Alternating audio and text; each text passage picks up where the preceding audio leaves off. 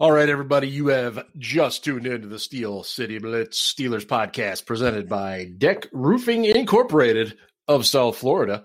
Good to be back with everybody again tonight. We continue along with this highly unusual period of literally no Steelers action.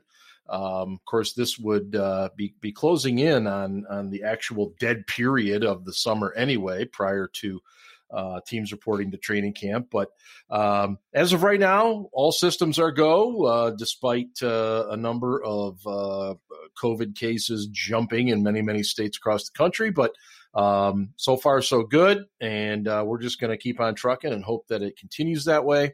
Joining me are my usual partners in crime, Ian and Ben. And Ian, what are you drinking tonight? Because I know the fans want to know. So I am drinking Rebel Yell whiskey. Okay. It's pretty good. Okay. As a cost-benefit drinker, it has a very decent taste for the price that you get it at. So it's not the best whiskey on the shelf, but it's also not the worst. And this is good. This is good tasting, decent tasting, but cost effective. Yes, this is very good. Exactly. Ben, are you imbibing this evening? I think last show you were not. No, I just got home from the gym, man. I'm not drinking. Jeez, I'm depressed. I'll get over it. I'm trying to drop a few pounds. So I see. It is what it is. Yeah, well, yeah. Yeah. Well, I hope things are well, obviously, for both of you as we continue to muddle through the pandemic and everything else involved with that. But I know people are here to get away from all that, talk and hear and listen a little bit of Steelers football and everything that goes into it. So this week we did actually have a little bit of quote unquote action because Mike Tomlin did a Zoom conference with the assembled media. I was not invited to that, which, I'm starting to get a little offended by that, but that's okay. I'll get over it. In any case, he touched on a number of things and look, I take great pride in this podcast and our website because I think we are very, very in tune to what's going on. And I'll toot our horn a little bit tonight because some of the things that he talked about are some of the things that we had been talking about as well in regards to training camp, in regards to some of the personnel moves that he claims are happening as camp approaches. So let's just get into those things. So Ian, Tomlin, first and foremost, talked personnel, and that let's get into that first. And let's start on the defensive side of the ball, because I don't know that this will take the longest, but he said that Tyson Alualu, the 33-year-old, would be the quote unquote starter at nose tackle. Any surprise there at all? No.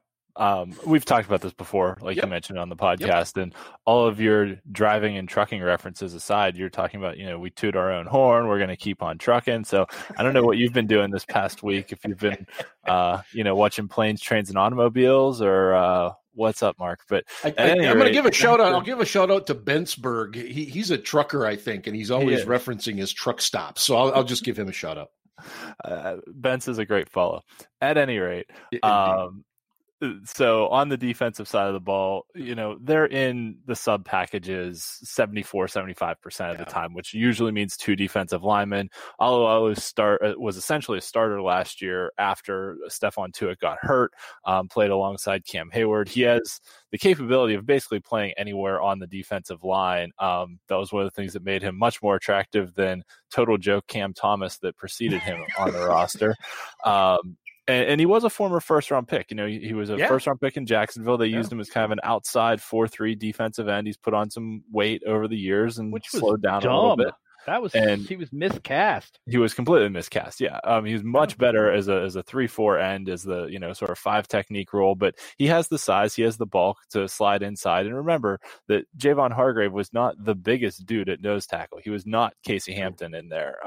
He was more, I'll say, slippery on the inside. And we talked about it a lot on the show that Hargrave was very capable of, a quick move and penetrating into the backfield as a pass rusher on the inside, but he could not plug the hole defensively against the run, whereas Alualu can do a little bit of that. So I think he can give you more against the run on the inside, which anytime they're in their 3-4 defense is probably what they're going to be facing is a run formation, because anytime 3 wide receivers or more are on the field, you're going to be in your nickel package anyway. So that said, I have no concerns really about Alualu playing, a handful of snaps every game at nose tackle. The thing that does concern me is you're basically putting your top backup lineman, Alualu can play for both Hayward and Tuitt. You're essentially putting your third defensive end in as a starter, which is fine. But if somebody gets hurt, then you're in a situation where what do you do?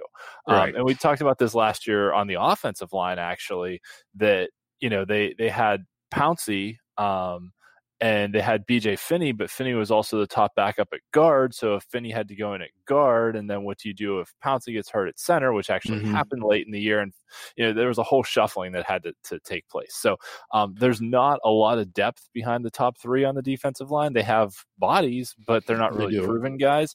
So we'll kind of see where it goes. And the real concern is Stephon Tuitt just needs to stay healthy the whole year. It is honestly with the biggest concern on the defense. Without saying for sure.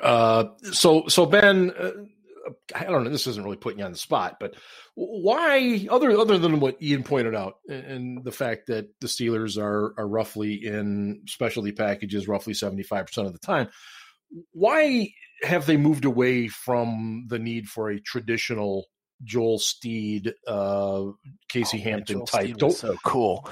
Don't you still want that type of guy if you're going to run a nose at any point whatsoever? Yeah, you want that guy on obvious rundowns. That's about it now.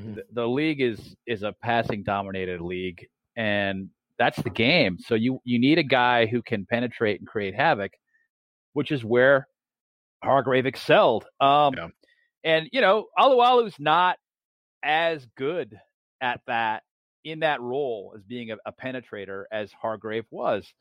That said, I'm not concerned about him being the starter at nose tackle. I understand the point that Ian's making about the lack of depth.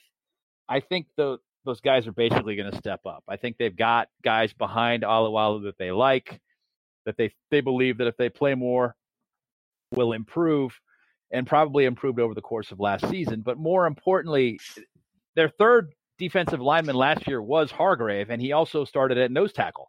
And then Stephon Tuitt went down, and so he became the second defensive lineman, and they were fine. The D-line performed very well. They were the best unit on the team, in my opinion, better than the linebackers even, and the linebackers really excelled. They did great, but, you had a kind of a weak spot over there when Mark Barron was in the game. Still a free agent, by the way. Is he? He is. Huh. Interesting. Yeah. So I'm not overly concerned about that. Believe it or not, Hargrave is heavier than Alualu. Is he really? Yeah. About 10 pounds heavier, and he's about a little over an inch shorter. He had that gigantic ass, remember? I mean, gigantic ass and thighs. He was thick, is what you're saying, Ben. Correct. Well, the way he's been described to me is, if you look at him from the waist up, he looks like he weighs 225. But if you look at his legs, he looks like he goes about 360. And he had that gigantic ass and thighs, and he weighed a little over 310. And Craig Wolfley used to call his ass his power pack, But really, the thing that makes Hargrave's game is that quick first step, that immediate step off the ball where it's like, oh God, I got to catch this guy. And, it's real difficult to catch him on reach blocks. For example, he defeats those very well. You are going to get more of an anchor.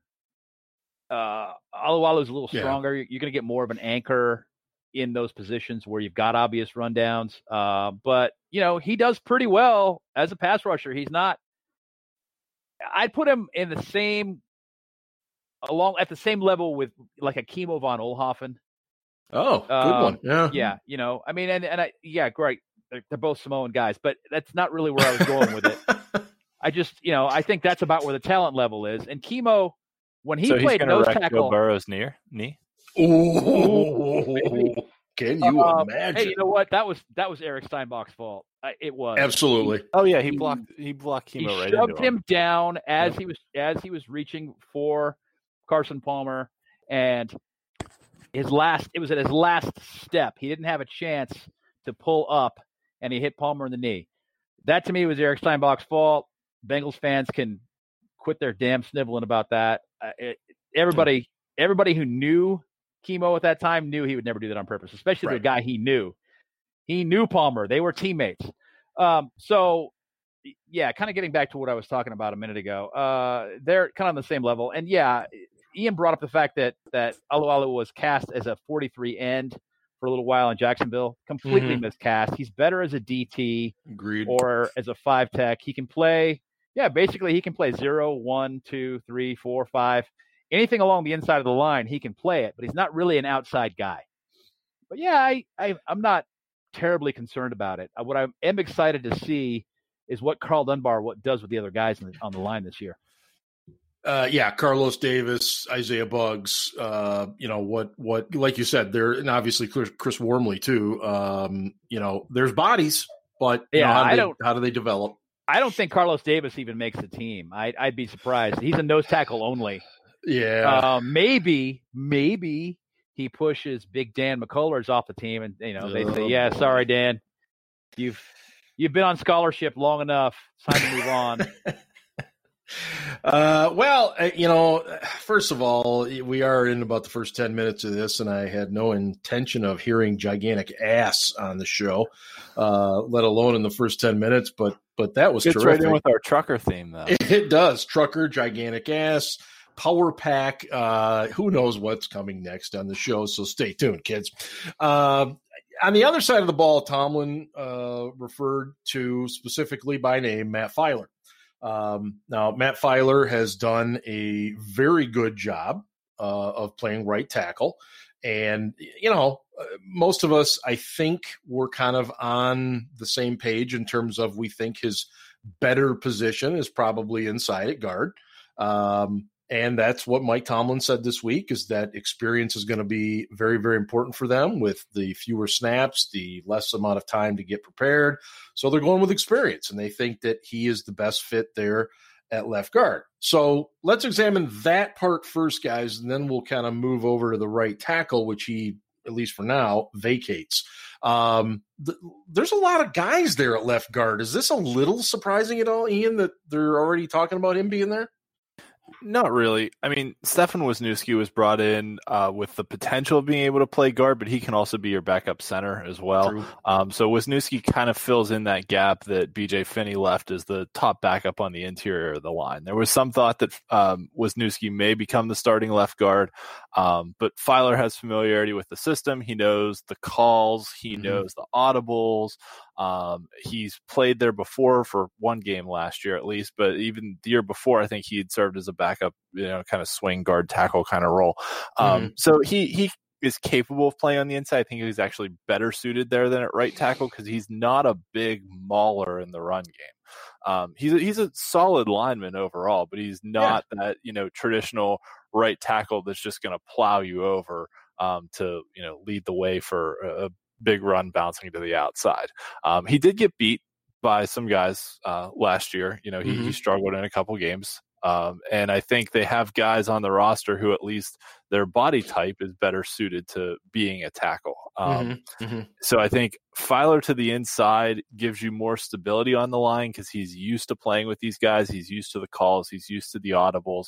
It gives Wisniewski time to kind of learn what those are if he has to step in a backup role. And let's not forget Wisniewski's age either. I mean, he's well into his 30s by this point. True. That he's not, the same kid that came out of Central Catholic High School and when it got drafted in the NFL. He's been around the block, and it's great to have a veteran guy like that, in your line room that can help some of these young guys develop, but he doesn't necessarily need to be a starter, but he's there in case either anyone goes down or someone's play falters that he can step in and just hit the ground running and go. So Ben, and I'll let you pick up where Ian's leaving off there. Does this say anything negative or positive about, Kevin Dotson, the rookie, about Derwin Gray, I mean, or is this just Mike Tomlin being Mike Tomlin, and we're going to go with what we know? I think it's a bit of that. I don't think it says anything negative about the rookies at all. And Derwin Gray, I know they like. They see him as a developing player. I have high hopes personally for Kevin Dotson after watching more of his film after he was drafted. Jesus. Same. Oh my God, Same. Does he look powerful? Yeah.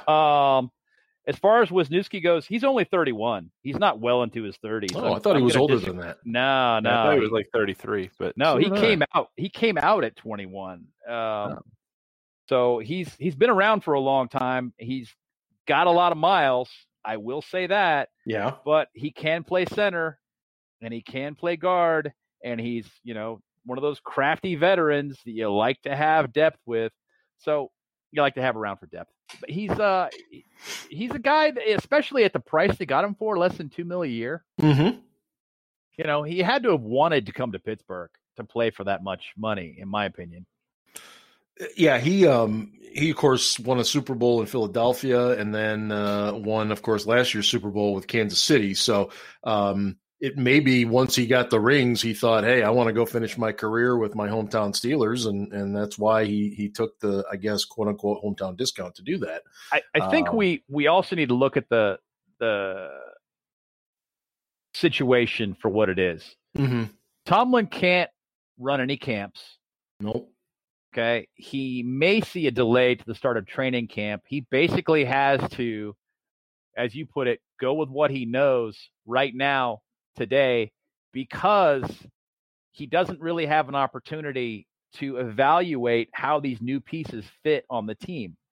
And he won't have that opportunity until much later. So he kind of has to go in with a game plan and just say, look, this is the way it's going to be until somebody beats one of these guys out.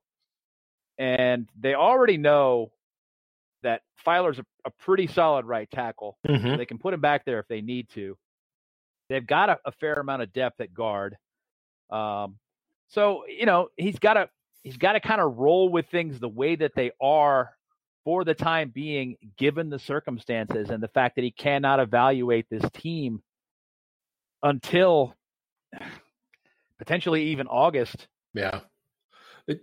It's got to be frustrating. And he, as he pointed out, he knows every head coach and every team is in a similar position, but that doesn't mean that it makes it any easier for him. He's a guy that loves training camp, and you could just sense kind of the frustration in his voice that he wouldn't have that.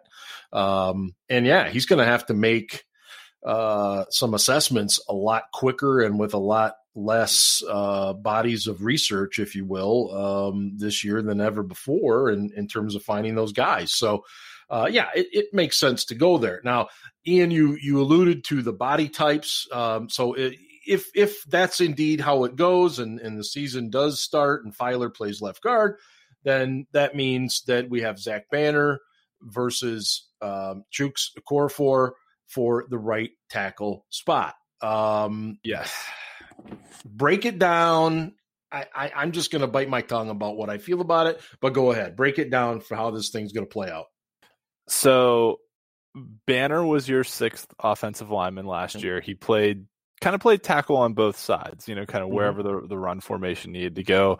Got the sort of cult following amongst the fan base as the 72s reporting is eligible, and he's done a great job playing that up on Twitter. But amidst all that, he said a few very poignant things on Twitter over the offseason when he was a pending free agent. He said that, he would love to stay in Pittsburgh. He loves the atmosphere here. He loves Tomlin, loves the locker room, loves the fans, but he believes he's capable of being one of the 64 starting offensive tackles in the league. And that's his goal. And he wanted his agent to put him in a spot where he could, compete for one of those 64 jobs. So the fact that he re-signed in Pittsburgh leads me to believe that I don't think he was offered the starting job, but I think he was offered the chance to compete for the starting job, which is something the Steelers will do. And all NFL teams do it when they negotiate contracts. They say, hey, you're going to have an opportunity in training camp to compete for this job. So I think Banner is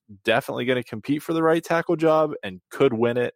And I think he could do a pretty good job with it. The He made some really good blocks last year on the outside. Granted, playing in that sort of tight end spot's a little different than playing in the right tackle spot, Certainly. but not so much different that it couldn't be done. And they've done that with guys in the past too, that they've, started them as the sixth lineman and then kind of slid them in. Chris Hubbard was a great example.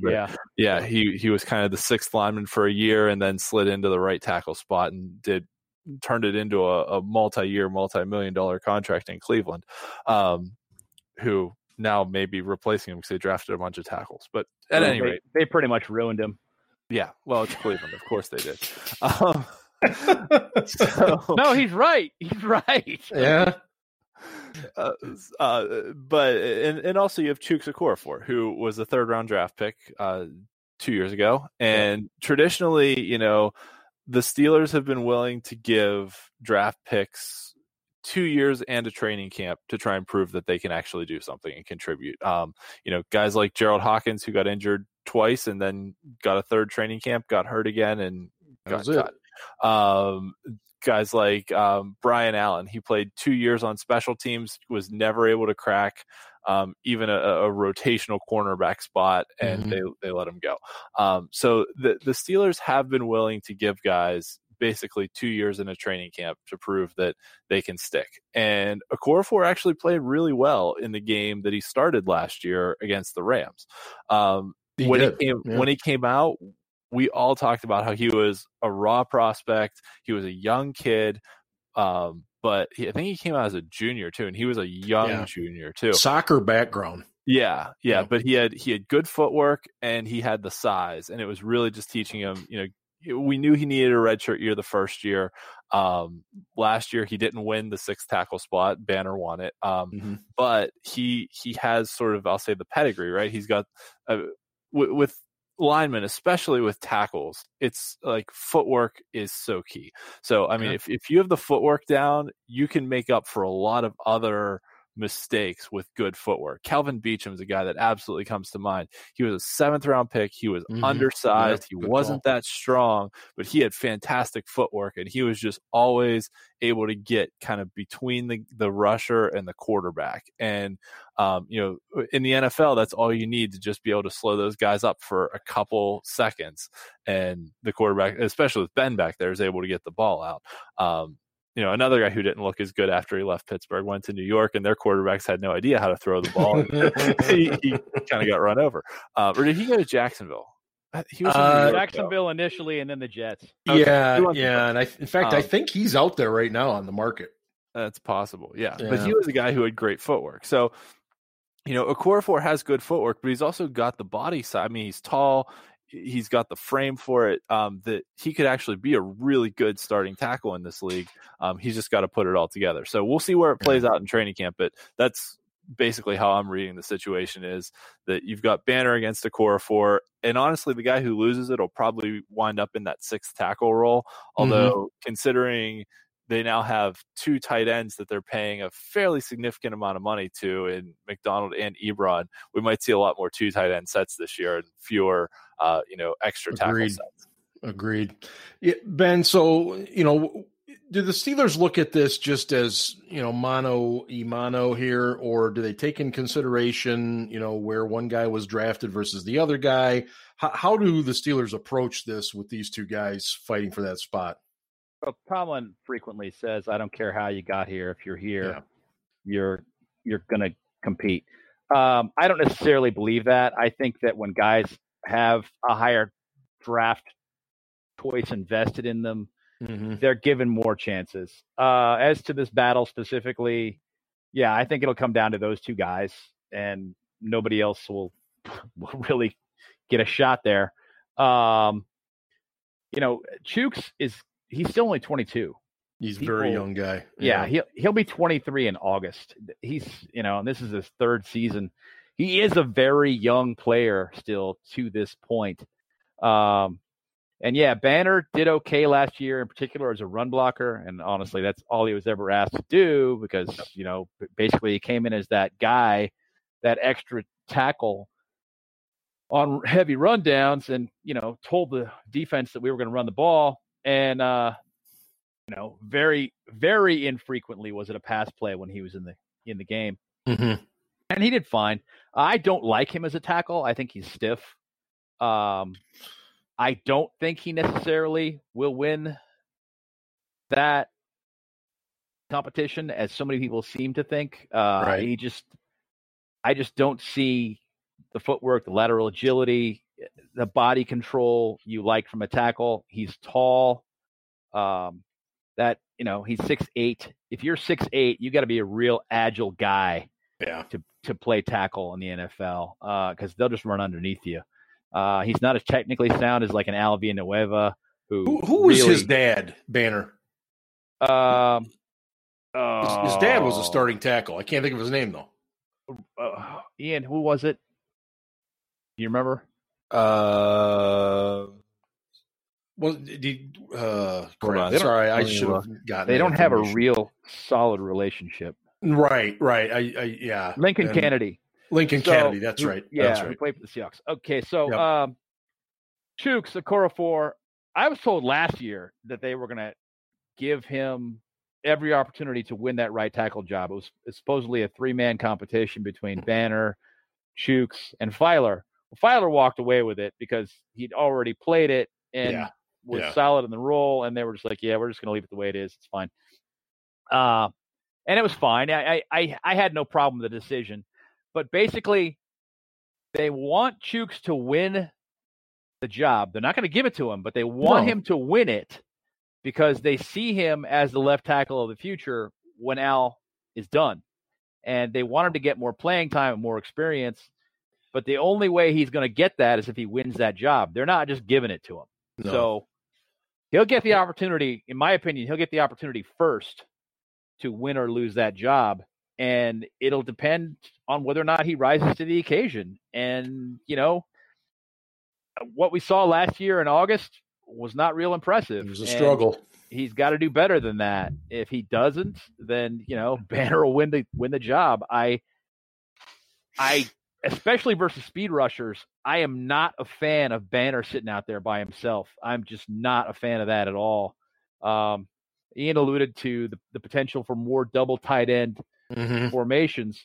That's going to mean that he's not going to have an extra guy sitting out there, helping him contain that speed rusher. And that is, I don't know if that's a place I really want to see Banner, where he's got to protect a guy that, that is 38 years old.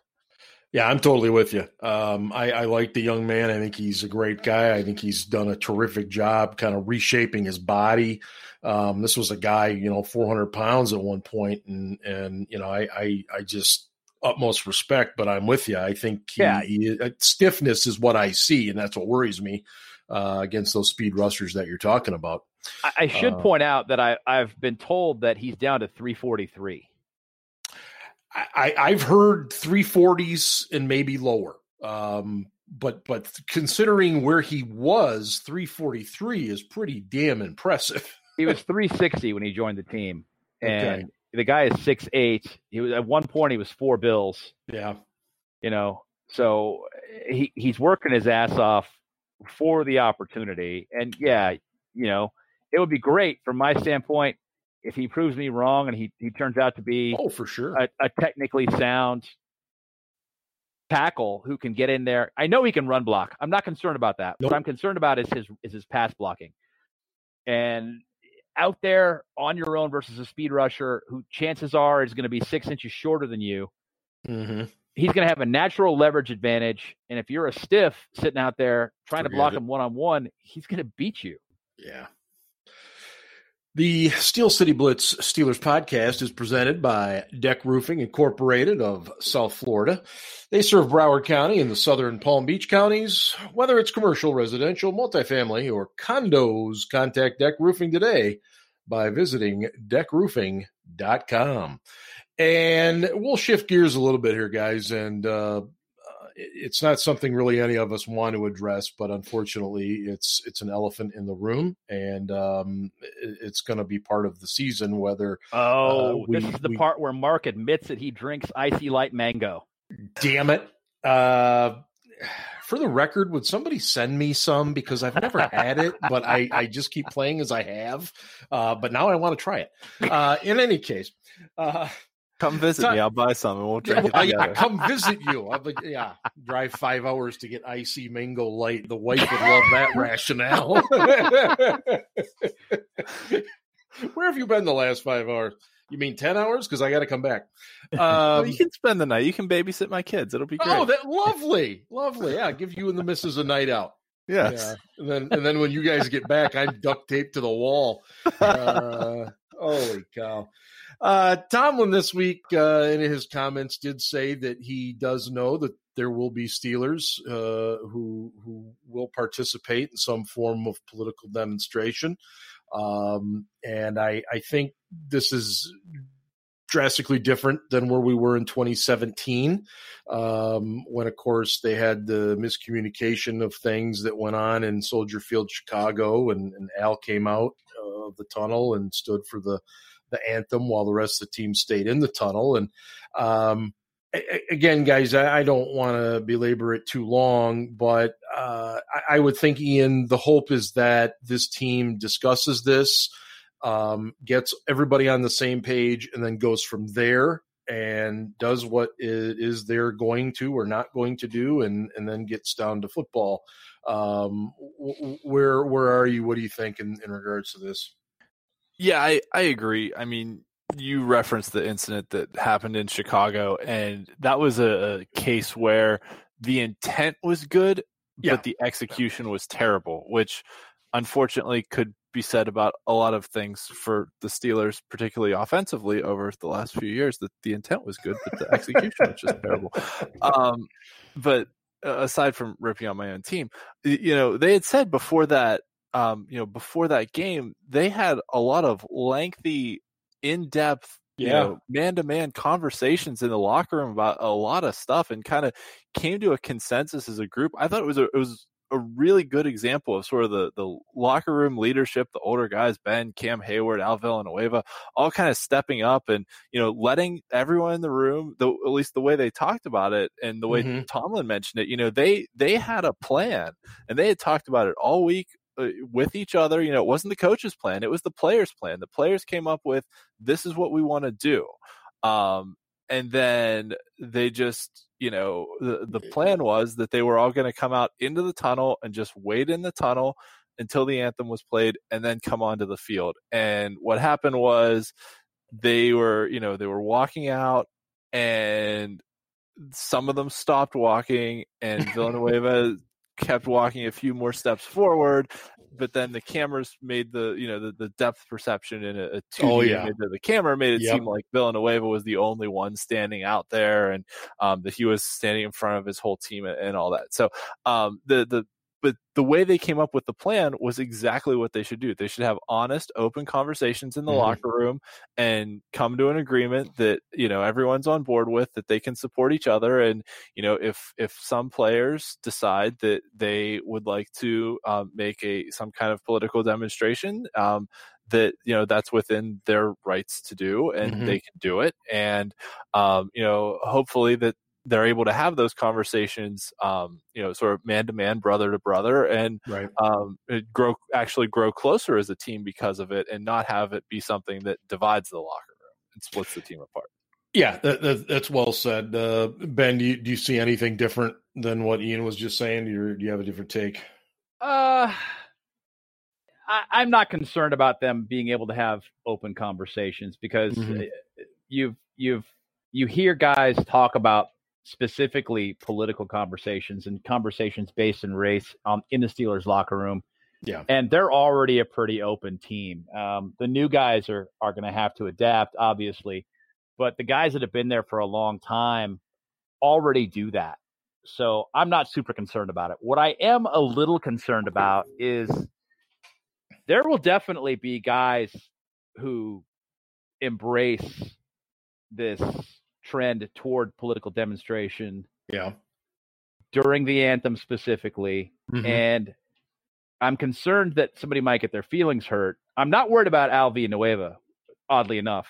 I mean, he's already talked about it. He's like, I know how a lot of these guys feel. Yep. They've been very direct and honest with me. I understand what it's about. It's not about what people are making it about. It's not about the troops. It's not about the police or the first responders. It's not about any of that. excuse me, it is about the police. Yeah, I know what you meant with the troops. It's not about the flag, but it's not, it's not about the disrespecting the flag or the troops. It's about the way that people of color are treated. And that's using Al's words. Right. I'm not going to chime in on this right now. No. But so I'm not concerned about him. But, I can't say that Al speaks for everybody on the team. I mean, I can't. And I'm not going to try to. I don't know how the other 62 guys, including the practice squad, might feel about it, seeing some of their teammates, do it. And I don't think that everybody is going to participate. I think that some guys will and some guys won't. Yep. I agree. I just hope that guys that don't understand that the guys that do so are not trying to do anything to spite the guys that don't, and that the guys that actually partake don't believe that if you do not participate in this demonstration, that you're racist. Okay, let's just say it. All right, because that seems to be the trend right now, is that people attack one another, at least on social media and even in public, by saying, something that I'm passionate about. You haven't even mentioned it. You're a bad person. Yeah. Where the hell did the right to free thought go? When were we supposed to become conformists to one side or the other, black or white? This is a binary issue. You have to say yes or no. No, I'm sorry. You have to allow people to think for themselves. That's the only way they're actually going to be convinced of your point anyway. If they accede to the point that you're making under duress, are they actually convinced? No, they're not. They're doing it because they feel like they're threatened. They don't have a choice. If they don't do it, they're racist. That to me is the thing that I'm concerned about. That's the crux of it right there, is that it will create a divide. I know it's going to create a divide within the league. I just don't want it to happen within my favorite team. Right. No, I'm with you. And I think it's going to go right back to, and Ian alluded to it as well, it's going to go back to leadership. Ramon Foster's gone. He's not there anymore. So it is going to fall on Cam Hayward. It's going to fall on Marquise Pouncey and Ben. And they're going to have to understand there are different viewpoints. They're going to have to take all of that into account and then still be able to have an understanding of what's going to happen and what's not. And, Tomlin is pretty hands off with these things. And, I'm hopeful that whatever decision is made, that it's just a team decision and they go with it. And that's the end of it. Because we don't want it to linger as it's going to with other teams and across the league and everything else and so on and so forth. But I did also want to just talk briefly that Ben Roethlisberger was part of a forum this past weekend. It was kind of in conjunction with Mike Tomlin's Urban Impact Group and Tunch Ilkin. Tunch was involved, of course. Tunch, his faith is very, very important to him. And, the topic was being a better father and a better man and things like this. And, whether or not Ben knew that this stuff was going to get out of the forum or not doesn't matter. But he said that he had some issues of alcoholism or alcohol addiction and porn addiction and things like this. And, I don't mean to make too much light of it, but, porn addiction, I guess that's like 98% of men from what I'm told. But I don't know. Ian, in our last few minutes here, was it fair to him that it got out, or should he have not said this in a forum where it could have anyway? What did you think? I'll answer your second question first. I think it was a good statement for him to make. I mean, people with, his platform, his popularity, especially in the city of Pittsburgh, it's been pretty well publicized that, he's a dad of 3 kids and, and his past indiscretions have been publicized too. And personally, as a father, I appreciate him making comments like this, especially in a forum where he's talking to specifically other dads. Like, it was on a Father's Day And it was part of a sort of outreach to fathers about how to be better fathers, better family men. And really that's what he was doing. He was talking about, hey, I went through these struggles, I had these vices, and but it also shows it's possible to overcome them. So like for the crowd he was talking to, I think it was the right message, saying, hey, I'm a highly influential, highly popular guy, and I struggled with this stuff, and if any of you are struggling with it, like it's you can do it. It's possible to get through it, and encouraging people to be better fathers, better family men is never a bad thing at all. So it was a sort of rare moment of openness on Ben's part that he's not usually that open about his personal life. So I thought in the forum it was a good statement to make. The question of whether or not it should have gotten out. I read that this year the forum discussion kind of happened via Zoom rather than like in person in a conference center. So you make statements like that in person in a conference center at a ticketed event, there probably isn't very much media there. If you make it on a Zoom meeting, everyone or anyone can record it, anyone can tweet about it, anyone media members could get access to it. So it's a little bit different, but I don't have a problem with him making those statements. Yeah, and Ben, before we wrap up, what was your take on it? I didn't really have a problem with it. Based upon what I've told, Ben might have chosen a better word than addiction. And that's just from people that know him. And, it's like Ben decided that he was doing some things that were harmful and not beneficial to his family. And so he stopped, and he credits his faith with that realization. Great, cool. Right. But maybe he shouldn't have used the word addiction, because he hasn't received treatment for any of these things. He just stopped. So cool.